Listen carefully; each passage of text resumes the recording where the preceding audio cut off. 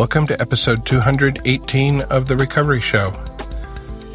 I hope you enjoy and get as much as I did from this open talk by Charlotte I. Hi, I'm Charlotte I, a member of Al-Anon. Hi, Charlotte. I am really happy to be here. Last night, when I walked onto the ship, I thought I'd walked into paradise. And I was having such a good time. And then the Dodgers lost and sent me into an immediate depression. But everything is going to be better today, I know. I'm delighted that I can get up here early and get it over with. And I'm not even scared, really. I'm just thrilled, and I really feel honored. And I don't know what I'm going to say, but my higher power better kick in pretty soon. But you know, I woke up this morning, my eyes popped open at 6 o'clock, and I said, what day is it? And then suddenly I remembered.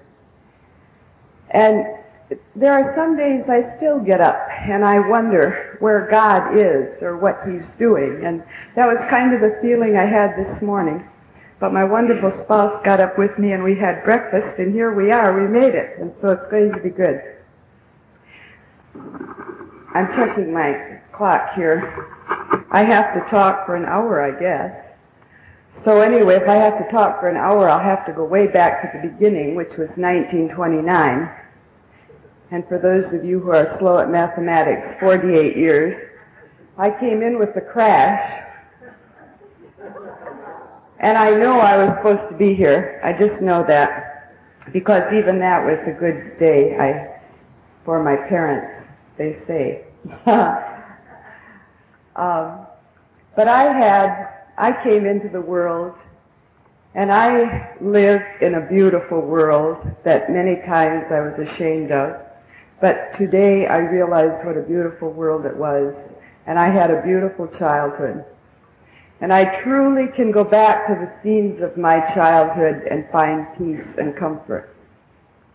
I was born on a farm in Wisconsin.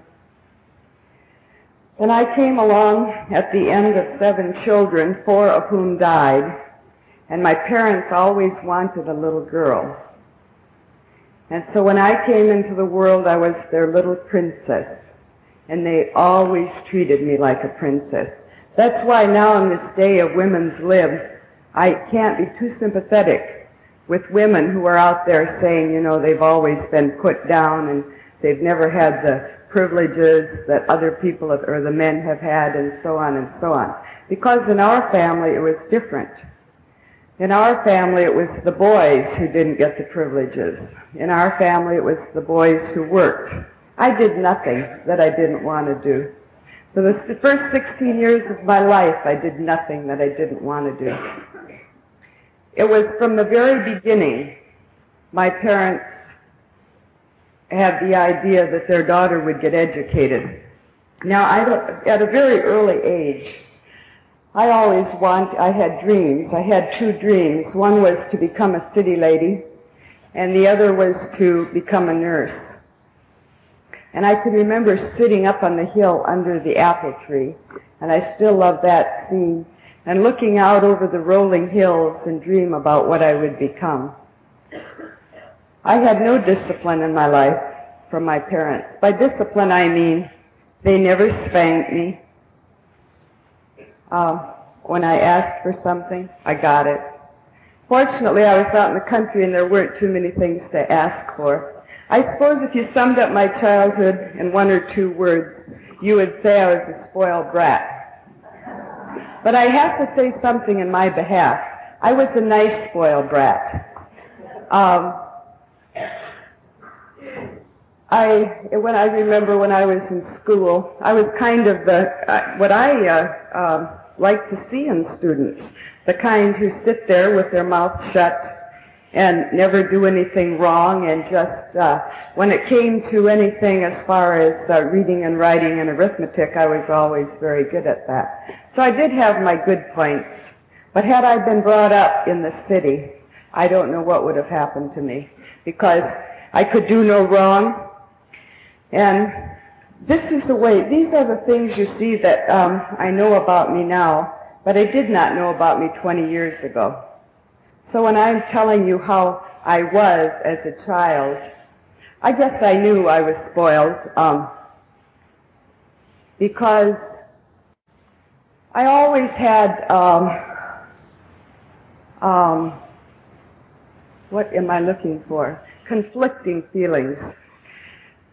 My parents treated me like I was a little princess, and I always thought I was a princess. I thought I was just better than anybody else, a little bit smarter, absolutely beautiful. It took me many years to wonder why everybody didn't get up and bow when I entered a room. And at the same time, I felt ugly, and I was ashamed of the fact that I lived on a farm, and we lived on one of the poorer farms. We didn't live on one of those big farms. But I did try to please my parents. And when I was 13 and off to school, kids used to call me a country hick. And I thank God today that I did not, in those days, respond the way I might if somebody called me that today, with a hit in the face or something like that. But instead, I just kept that all inside of me, and I tried to do things better, to be better than they were. And I did not, I'm sure I know I was filled with hostility, but it did not come out in any of the negative ways. It always came out in good ways. From the time I was that age also, I had very little parental supervision. So you see, there has always been a higher power taking care of me, because I am a very stubborn, self-willed individual. And had there not been a higher power taking care of me, as I say, I don't know where I would have ended up. Because at that age I had to go to stay in the city in order to go to school. And my parents really struggled and put out their all for their little girl. And they taught me many good things. Then I got to the marvelous age of 17, where I knew all, and I thought I had everything right in the palm of my hands. And the things that my parents taught me, the basic teachings, were still there, but I kind of let them fall by the wayside. And it was at that time that the belief that I had in a God, as my parents had taught me, I dropped by the wayside. I have never really denied the existence of God. But I did get to where I didn't need Him. I could manage my life beautifully all by myself. And as I look back on those times today, I am extremely grateful that the things that happened to me happened. They had to happen just like they happened so that I could be here today on the Queen Mary and tell you about it. It was at that time, and another thing to show you a little bit about my personality, the reason this is fresh in my mind is because all of our daughters were home a short time ago, and when they come home, we sit around like a bunch of idiots until all hours of the morning. I haven't recuperated yet. And they just love to hear about stories about my childhood. My husband likes to hear about stories about my childhood too, particularly when he can't sleep. And he'll always say, "Charlotte, tell me about when you were a little girl." And he's asleep in no time.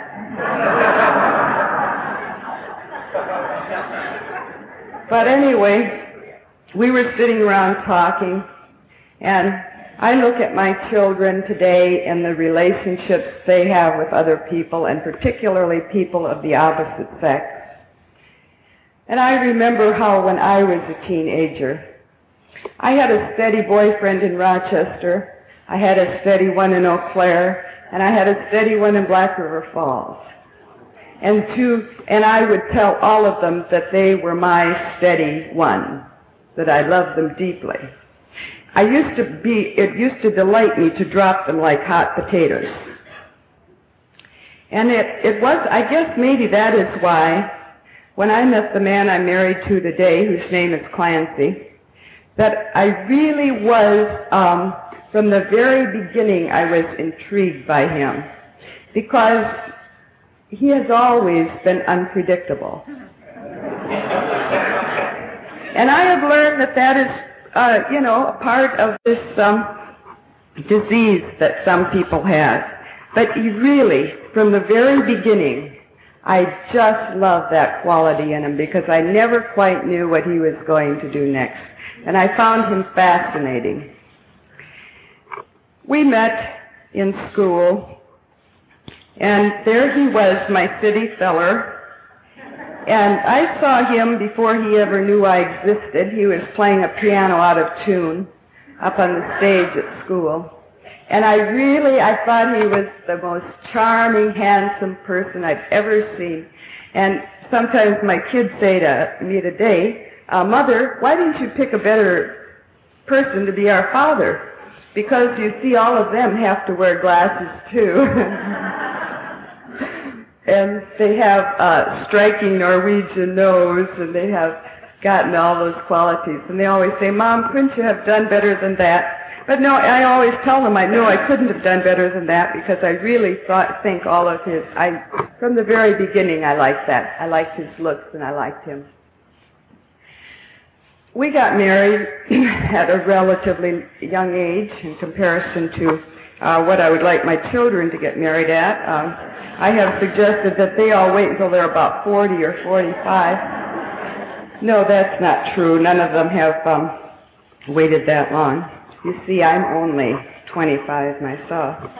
That's the way I feel today. I feel real good this morning, and I don't even know that I'm making too much sense. I'm just trying to tell you kind of what I used to be like. Anyway, way back in 1948, we got married. And that was the start of a brand new life for me. And it was also time when I went through many, many, many, many feelings and changes in my personality. Never on the outside, just on the inside. I have always been the type of person that when you looked at my outside, I always looked good. Because somewhere way back many, many years ago, somebody said, if you just smile, everybody will like you. And so that was kind of the way I tried to live my life. Just keep smiling, and everybody will like you. And so nobody knew what was being piled up inside in those years, and I didn't know myself until I got to this program. The early years, now, up until that point, as I say, my life was very uncomplicated, and it was just kind of good. And then we started our married life, and in the beginning, I was extremely happy. I thought I had everything in the world that I needed. And looking back, and as after I got to where I had to look back, namely when I got to the fourth step, for those of you who are on the program and know what the fourth step is, and I started looking back, I realized that from the beginning there was trouble in our marriage. And yet I can honestly say that when I think about the past years, they were happy years. I do not think of drinking ever in our house anymore. I have to really think about it, and that is why it's good to speak at meetings, is so I can be reminded and so that I can be grateful. Drugs in particular have always set me into a state of panic. I have always been afraid of drugs. I thought that anybody who smoked marijuana, who did anything like that, I thought they were hopeless cases. There was never a question of booze around me in my life. I mean, never a situation where anybody drank. I thought that drinking was morally wrong. I won't say I haven't had a few drinks in my time. I'm bragging now for some of you who may be listening. But I'm saying I didn't have any during my teenage years, because when I was a teenager, I thought anyone who drank or smoked was bad. Then when I got to college, I thought that anyone who drank or smoked was sophisticated. It was funny how my thinking changed in just a few short years. But still, I was totally and completely ignorant as far as to why people drank or how much they drank or anything like that. And during our courtship, and we had a long courtship, there was never a time when Clancy ever got drunk in front of me. The only time I remember that he drank anything was one time when he went to a stag party and for someone who was getting married. And then we girls decided to crash it, and the fellows were drinking. But there was no evidence of alcohol or anything like it being a problem in those early days. And I want you to know that I lived through the years living with a practicing alcoholic in total ignorance of what I was living with or in, or without any knowledge of the program of AA or Al-Anon. And I am so grateful today I'm here, because when I look back, I don't know how any of us survived, really. You know, that's a lot of ignorance to have. The first time that I came home and found a bottle of 100% proof on the coffee table, I was absolutely shocked. It was when I was working nights. And I came home in the morning, and here was this bottle of 100% proof. Now, Clancy told me that his friends had been over the night before, and they had left it there. And I really believed it. But the reason I'm telling that is because to tell you that from the very beginning, booze was there in our lives, and yet I really didn't know it was there. Clancy drank daily, even in those days. But he would always come home and say, I had 2 beers with the boys. And I believe that. We were always kind of poor in those days. But that was never a problem because he played the piano very well, and he could always manage to get what he needed. And I closed my eyes and my ears many times. And the reason I'm telling you this is because I did not realize inside of me that I was married to an alcoholic until about 1963 or 1964. That is how long it took for me to realize I was married to an alcoholic.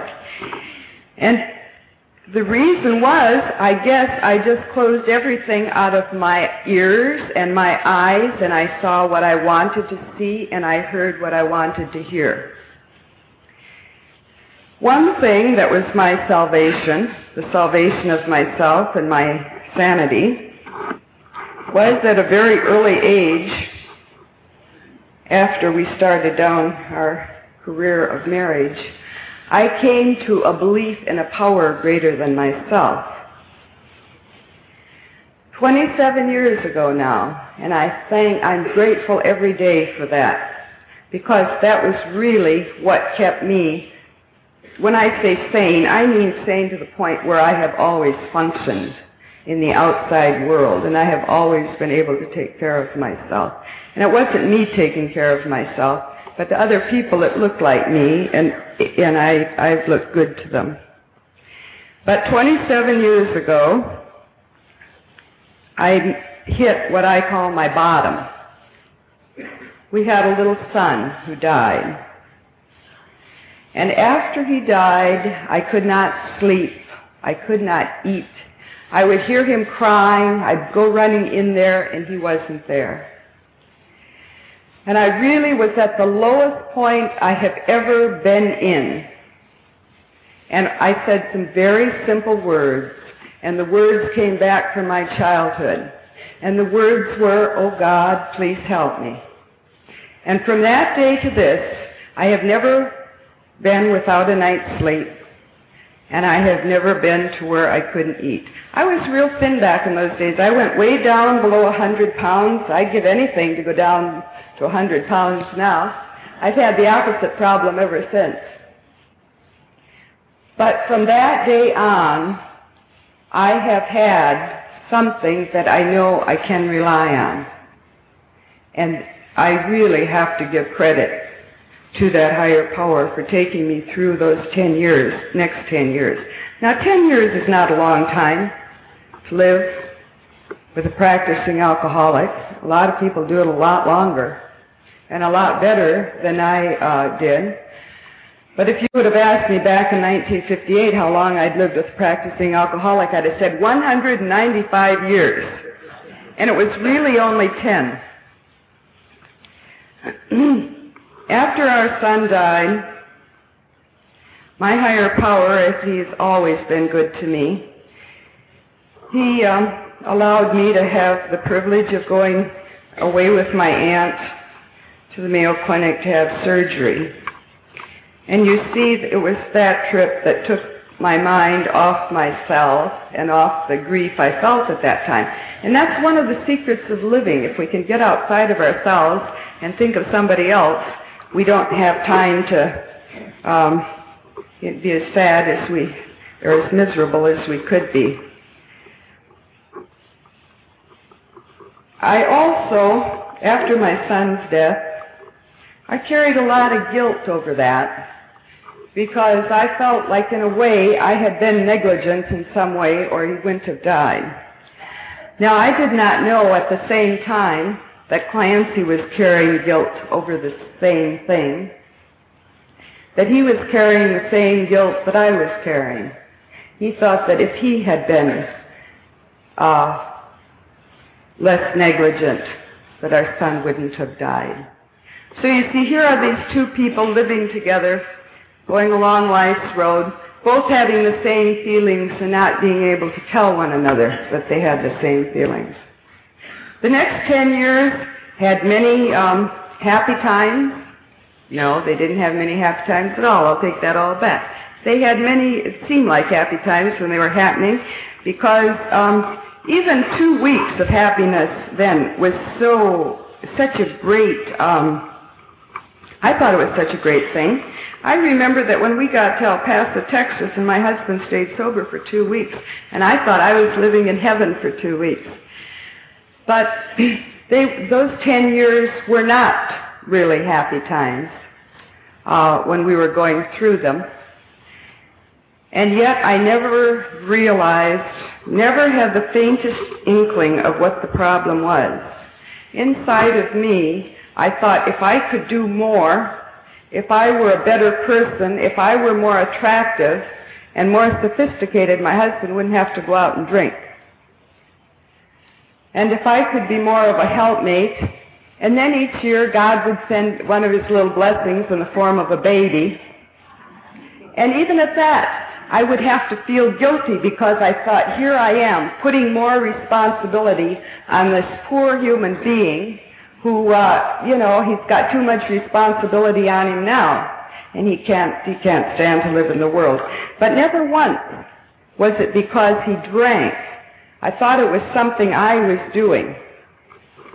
And I used to put on a very good show for the people around me, our neighbors and so on.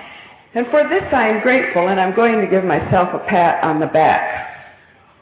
I did not go around downgrading Clancy and telling everybody how he was getting drunk and so on and on and on. Now, that sounds very noble, doesn't it? I'm glad I didn't do that, because I had less amends to make in the end. But the reason I didn't do that was not because I was such a wonderful person. The reason I didn't go around telling people what was happening in our home is because I didn't want anybody to know that I was dumb enough to marry that kind of a person. I guess we call it pride, the wrong kind of pride. So you see, the things that look good were really not so good on the inside. I had no idea in those days that they weren't good. I just went along. And as I said, my higher power has taken good care of me. Even when I didn't know he was taking care of me, he's taken care of me. My life has always been exciting. It has always been exciting. It is exciting today, and it was exciting then. And sometimes it wasn't exciting the way I wanted it to be exciting, but it was exciting and kept me busy. I have never had to sit in a chair and say, boy, I am bored. What will I do today? And that's something to be grateful for in itself. And I've seen a lot of places with Clancy. We've covered Wisconsin. And we just about, well, when I think of what I did, that's what's great. You see, when he got arrested and things like that, he would tell me that it was because the police were jealous of him. And they were picking on him. And you know what? I believed him. And I was delighted to get out of Wisconsin so the police would quit picking on him. The times that we spent with doctors were also very interesting. You see, doctors did not ever tell me my husband had a drinking problem. They had me convinced that my husband was, I guess, insane, you'd call it, but not put together right. And it wasn't his fault. In fact, in Beloit, Wisconsin, we had the perfect setup for complete and total destruction. Here we had this person who nursing was her thing. I love to take care of people. An alcoholic loves to be taken care of. So we had this perfect combination going for us. Boy, if we'd have had money, we could have been dead a long time ago. And then we had the doctors saying, it's not Clancy's fault. It's, his father did thus and so many years ago. Or this happened, or that happened. And I remember one time the psychiatrist wanted to see me, and we sat there for, half an hour or an hour talking, and he would ask me questions, and I would answer them, and he would say, is it fate or is it destiny? And to this day, that baffles me. I've never figured it out. But the doctors really had me confused, and now, I guess one of my problems is that I am leery of all doctors. And since we've come on the program and since I know what our problems are, I hesitate to go to any doctor. And in those days, I used to think what the doctor said was gospel truth. I hope there are no doctors in the audience. So, we had our little ups and downs in Wisconsin. And then we moved on to Texas. Now, I better get to the program pretty soon or my time's going to run out, and I'm still in Wisconsin. And when I got to El Paso, I thought I'd landed in paradise. I really did. It was in the fall of the year, and you could take off your clothes and go out in the backyard and lie in the sun. And my husband did not have a drink for 2 weeks. And I'll never forget it because it wasn't until Tom O'Leary came to town that he started drinking. And you see, then for years I hated Tom O'Leary for leading my husband astray. So during those years, it was either myself I blamed, the people around me that I blamed for what happened to Clancy, always somebody else, and never any idea of what the real problem was. And El Paso was a nice town. In fact, it's a town I'd like to go to retire to. I just loved it there. But and it was there that my husband, I guess, hit one of his bad spots. Oh, I want to tell you about some of my other feelings during those years when I was sitting waiting for him to come home.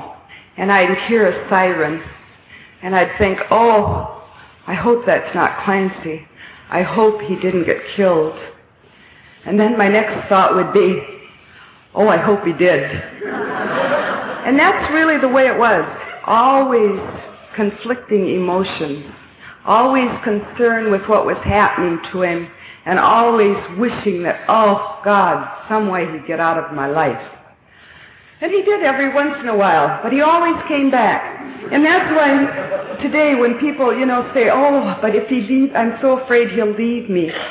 Or if I leave him, I may never see him again, and stuff like that. And I always say, especially if they're still drinking, a bad penny always returns, and I really feel that, because he always came back. It was in El Paso that the greatest period of hospitalization began.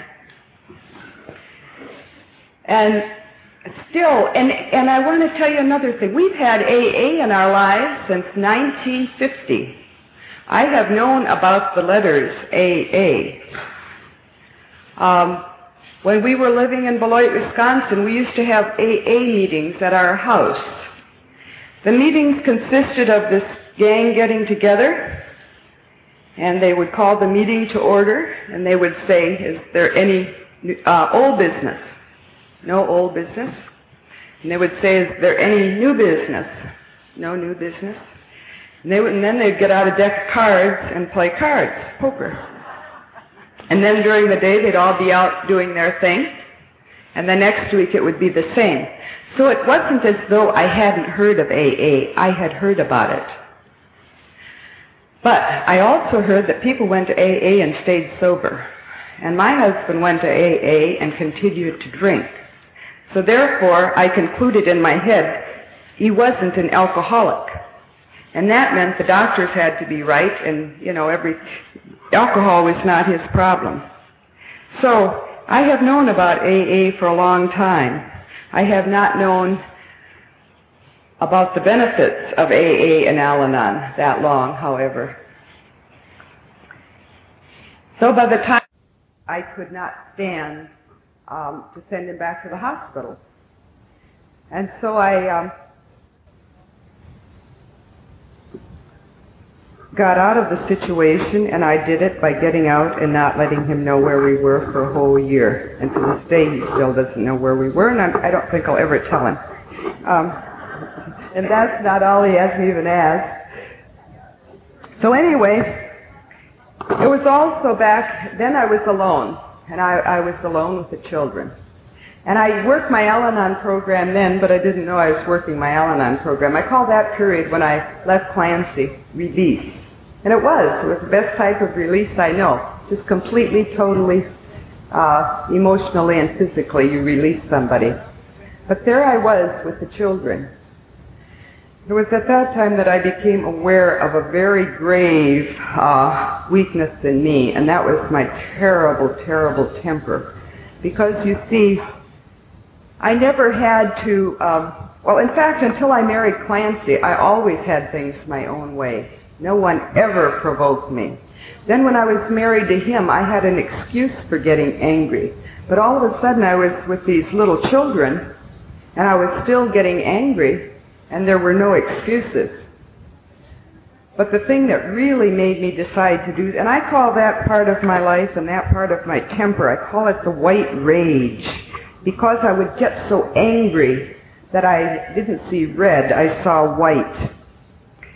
And so for those years when I was not with him, I was working on trying to conquer that temper.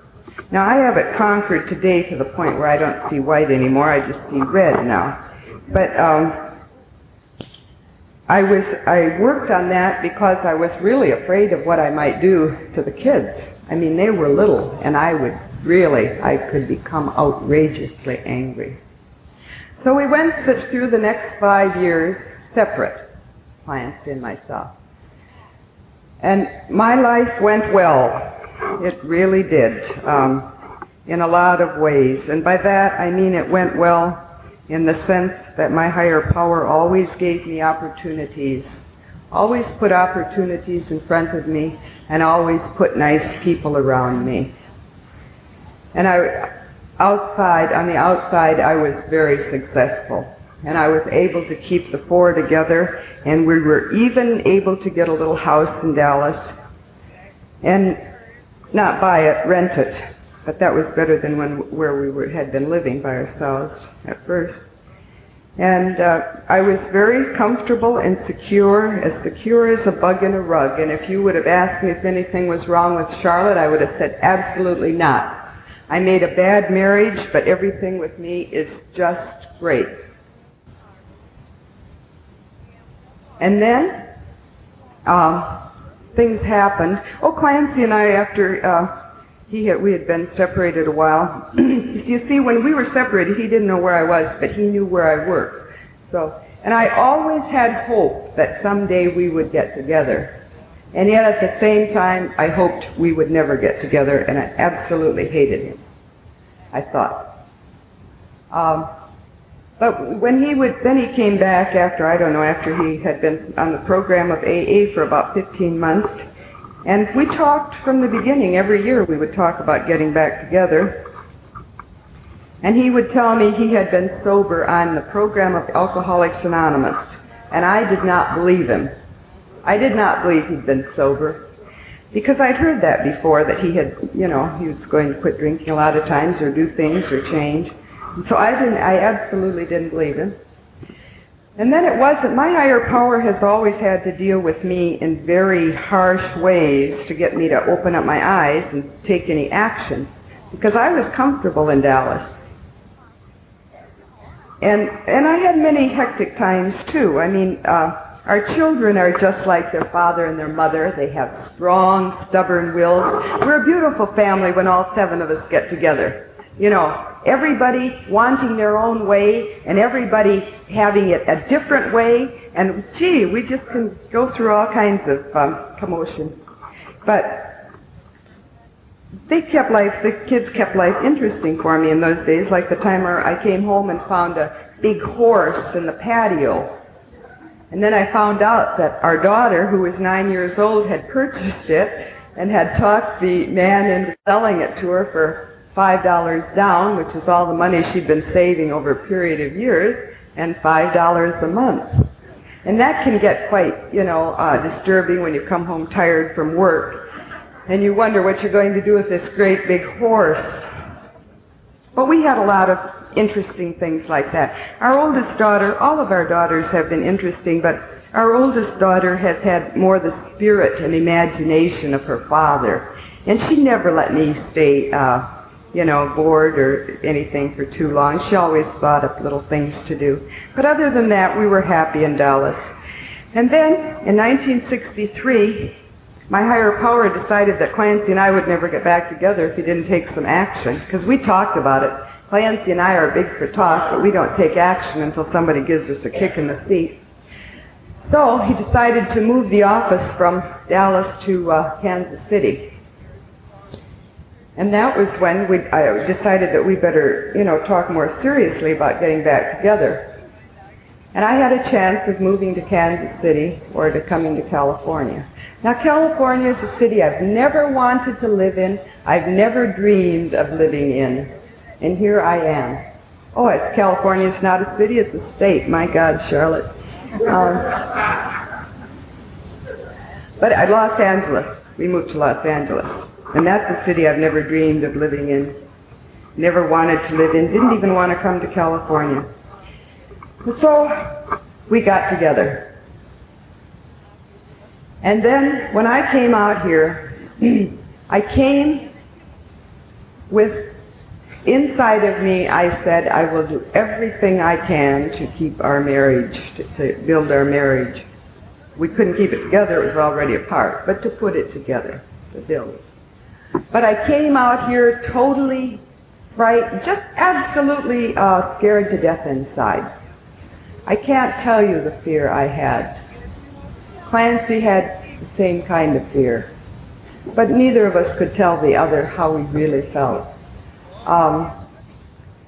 Clancy had been on the program for 5 years at that time. And he took me to meetings. Now he said he'd been sober 5 years. I did not come to California thinking that he had been sober for 5 years or off booze for 5 years, or even knowing then what the problem was. I really didn't. I came here absolutely ignorant to the disease of alcoholism. And he would take me to meetings, and from the very beginning I've loved the AAs. And then we'd go to those dances not too far from our house, and I used to think that was really living. And I came to Al-Anon because I really wanted to come to AA. I really did. But you see, I've never been able to qualify for AA because I don't drink. But I can qualify in other ways. I can tell you about self-pity, and I can tell you about resentments, and I can tell you about inadequacy, and I can tell you about having no self-esteem. I had all the things that the alcoholics had. Gee, I sound like I'm talking to the alcoholics now, don't I? But I had none. I did not have the problem with booze. But I would go to these meetings, and people would say to me, I kind of wonder, how do you get into this group? And they would say, have you been to Al-Anon? It wasn't until many years later that I realized why people were asking me, have you been to Al-Anon? Because, you see, at that time in my life, I was still perfect in my thoughts. So finally, I thought I'd better go to Al-Anon to see if I could please these people. And I went to Al-Anon. And at my first Al-Anon meeting, I heard some magic words. And that's all I heard. And that's all I heard for about a year. I used to hate Al-Anon with a passion. But the words, this woman got up and she said, when her husband was drinking, she nearly divorced him. And when he sobered up, he nearly divorced her. Because she would go to meetings with him, and she would, when the speaker would say something that would remind her of her husband, she'd give him the elbow. And then all the way home, she would tell him how the AA meetings should be run. Now you see, even with my limited knowledge of AA and Al-Anon, those words stayed with me. And I waited a whole 10 years before I started telling Clancy how to run AA. But in the beginning, I really did not complain too much about his going to those meetings. When he would come home from those meetings, and I would, as he came into the bedroom and I pretended to be asleep, I would take a big deep breath, really expecting to smell booze. Never believing he really didn't have my trust in him that he was going to stay sober. But you see, he didn't know this. Because I really didn't go around wringing my hands and wondering if he's going to get drunk either. Because to tell you the truth, when I first came here, I had such a hard time just keeping Charlotte together that I couldn't be too concerned about whether he was going to drink or not. But those are the things that he didn't realize, that I really didn't think he had been sober all those years. And when I heard people in AA talk about being alcoholics, I did not think Clancy was an alcoholic. Because as I say, I'd kept my eyes and ears and everything closed for so many years. Our children say to me today, they say, Mother, you're becoming so liberal. Or Mother, you just seems like you're so understanding now. And yeah, I am more understanding now. I couldn't understand any of that stuff before. Of course, they didn't know about a lot of those things. I mean, nobody really knows how closed-minded I was until I found out myself how closed-minded I was. And now I tell the rest of you. And then I would go back to Al-Anon. I would only go back to Al-Anon because it seemed the popular thing to do back in those days. My first sponsor, bless her heart, she would tell me to do things. One thing I've always done that I will give myself another pat in the back for, gee, I'm going to have my back worn out, my arm broken, but I have always listened. From the beginning, when they told me things in Al-Anon, I listened. I did not like Al-Anon. I hated all of you Al-Anons. I love the AAs. I've always loved the AAs and hated the Al-Anons. I wonder why that is. I don't know. I'm not even going to try to figure it out. And now I'm kind of, reversing all of my thinking. I wonder why that is, too. But this sponsor of mine, although I didn't care much for her, and I knew I was superior to her, I would listen when she told me to do things, and I would do them. And incidentally, the person who was my first sponsor ended up being my baby after years. Not too many years, but it's been quite a few years when I come to think about it. Well, so be it. What's the year, here and now? One thing, too, that my husband said very early in our getting back together was that you never say no to an AA or Al-Anon request. And that has always, I really believe that. And I just never have said no to Al-Anon, if I could help it.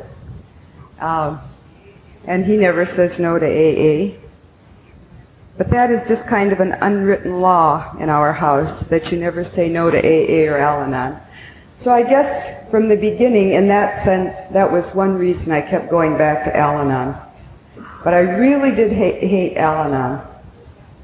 And it came to the steps, and I could imagine somebody being an alcoholic and their life being unmanageable. I could not understand that step applying to me, because I looked at myself and I said, my life has been manageable. Haven't I done well? Haven't I taken care of our children? Isn't everything together? I did not tell people that when I got into a crowded room, and this isn't a very crowded room, but it only took 3 people to be a crowd for me in those days, I didn't say to let anybody know that absolutely terrified me. My God, my husband would bring home AAs for coffee, and he would expect me to go carry 2 cups, or he'd expect me to serve coffee. Always felt kind of embarrassed going in with 1 cup at a time. But I was so petrified of people in those days that to carry 2 cups, I would have it all spilled by the time I got in there. Alcoholics think they get the shakes. They don't know about us Al-Anons. The second step was extremely difficult for me. Came to believe that a power greater than ourselves could restore us to sanity. Now, the only way you can be restored to sanity is if you're insane. Since I was never insane, how could I possibly be restored to sanity? Third step was easy for me. And I shouldn't say it was easy for me either. It was easy for me in the sense that I had a belief in a higher power. But you see, my relationship in those days with my higher power was, God, this is what I would like. Please give it to me. Sometimes I would say thank you. But I did have a belief in a higher power. So I could say, well, okay, I'm going to turn my life and my will over now to God. And then I would go about my business and do things the way I wanted to do them anyway. The fourth step, oh my gosh, I thought, gee, that's great for the alcoholics. They've all done a lot of bad things. But since I've never done anything bad, I don't have to take a 4th step. And I'm not going to say how long it took me to take my 4th step, because some of my babies are here this morning that may have not heard it, and most of them know I was slow at it. But it took me a long time to take the 4th step because I knew it didn't apply to me.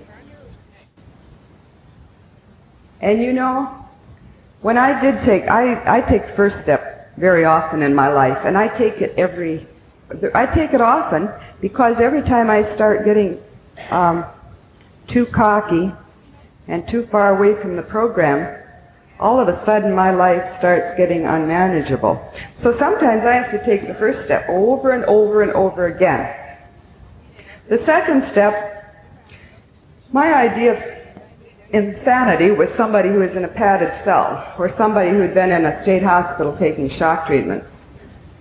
But I could not say that I had ever been insane. So I kind of covered that up a little bit, and I did get to where I could say, but you did have a sickness of the soul. I have to be very careful that I don't consider myself too sick.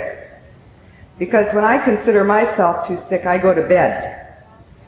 And when I go to bed, then I can't do the things I'm supposed to do.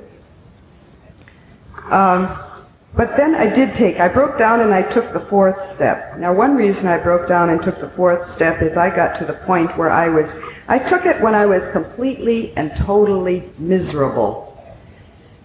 And sometimes I would be miserable and I would know why I was miserable, and I would start writing from that point. There were other times I was just miserable. It felt like the sky was falling upon me, and I didn't know why. And so I would just sit down and I would say, "Please God, dear, guide my pen," and I would start writing. And it took me a long time. I did it completely. And then I said, "But I will not take the fifth. I'm not about to tell anybody that kind of garbage." So I tore up my fourth. And guess what happened? I still continued to feel miserable. So then I got off my dust and I took the fourth again. And I took it thoroughly. And when I took the fifth step, that is what they mean by the little Al-Anon butterfly. Oh my gosh, I'll never forget that marvelous day. I was driving my car, after I'd taken it, I was driving my car down to El Segundo to work. And I wouldn't have needed a car. I could have just floated down there. I was so happy.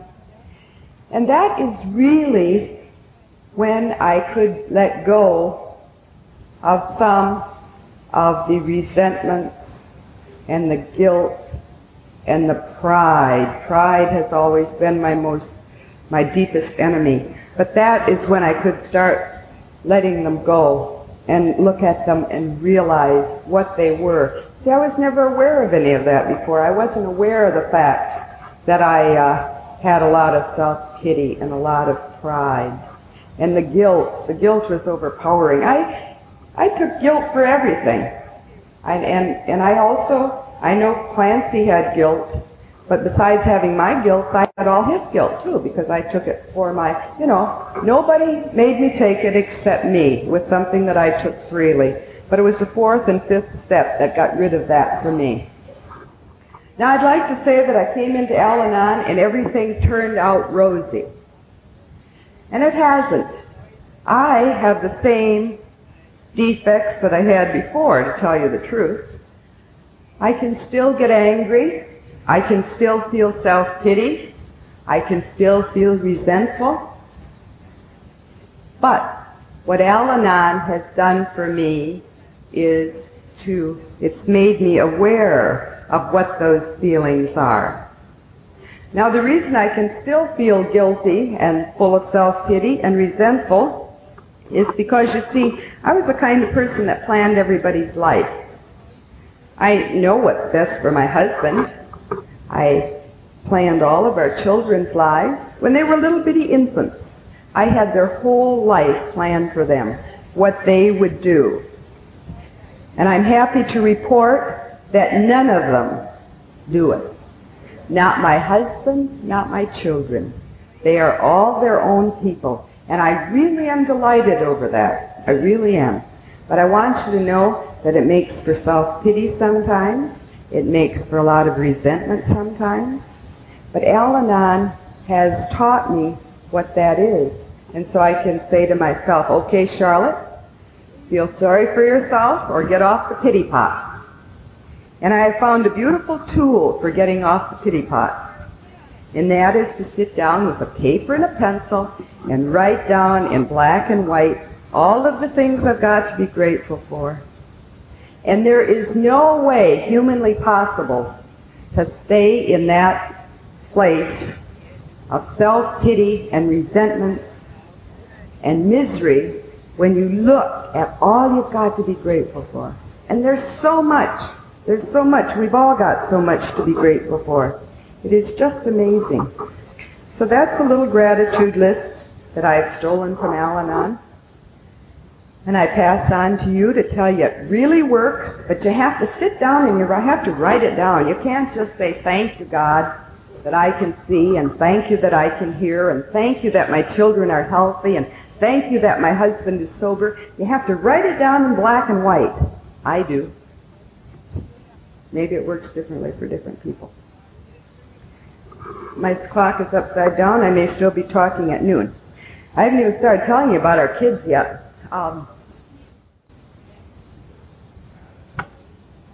And of course, the 6th and 7th are easy steps because we have to depend upon our higher power there. You know, all we have to do is take the action. And the inventory brings out what those defects are. Because I really, to tell you the honest to God's truth, I did not know. I was just consumed with resentments and self-pity and feelings of inadequacy and all that stuff. I didn't know that about myself until I took that 4th and 5th step. I did know I was afraid, but you see, people can dodge fear. You can live completely, totally filled with fear and never let the outside world know. So I would have never had to have done anything about the fear because all you have to do is get in a crowd and keep your mouth shut. And people get two different impressions. Some think you're a snob. People used to think I was a snob. I've never been a snob. I was just so fearful of people that is why I couldn't be friendly and I couldn't say hello and things like that. So if you just keep your mouth shut, people either think you're a snob or that you're stupid and don't know anything. But you can live with that. You can get away with fear. But it's that other stuff, you know, the self-pity and the resentment that'll really get you. Because who likes to sit around crying all the time? Now, I still like to cry. I cry when I'm sad and I cry when I'm happy, and I do not think crying means that we're not working our program or it's a weakness. I think crying is a beautiful way of releasing tension and so on. And these years and these weeks and these months have all been exciting ones for me. And I could go on and on and on. I could just tell you about some of the things that have happened in the past 3 weeks that have been exciting. I'll just touch on it briefly. Our daughter got married. And at the reception, the other one who's going to be the grandmother of the grandchildren that she's going to have, now mind you, I never project, she had an alcoholic convulsion as a climax to the reception. Now, really, for people like me, one of my reactions could be, you see, this is how my mind works, could be, well, I definitely will be the superior grandmother because I don't have that problem. But thank God, because of this program, I don't have to worry about being the superior grandmother. I can really honestly say that I have a lot of compassion for Peggy. And I can honestly say that I hope that just being around the people that she has so far met will bring her the beautiful program of AA, which has given us Al-Anons all the good things we have. And I really feel that from the bottom of my heart. I will be so tickled if Peggy can just grasp the program. And then my mind says, think of how great those little grandkids will be. A grandpa and a grandmother on the AA program, and we'll get all the rest of the family in Al-Anon, and those little kids will be just smothered with programs. But mind you, I never project. My daughter called the other day to say that her husband has received the appointment that he wanted so much in France. And I said, oh, isn't that wonderful? And inside myself I thought, oh, Mary going way off to France, whatever will I do? And my little granddaughter, she probably won't be home for Christmas a year from now. See, this is the way my mind goes. And this is why each day I am in Al-Anon. I realize that it is a program that I have to work every single day. Each day I realize how little I really know. And my program is very simple. I get up in the morning and I say, here I am, God. Show me what you want me to do today. And during the day, I talk to God a lot, and I say, well, are you sure you want me to do that? Because I don't think I want to do it. And then at night, I get down on my knobby little knees, and I say, thank you. And so it's simple, really. But I am so grateful for it, and I know that each day I need it more and more and more. And I am grateful to all of the people in Alcoholics Anonymous and the people in AA. And I hope you have a beautiful, wonderful convention, because I'm going to have one. Thank you.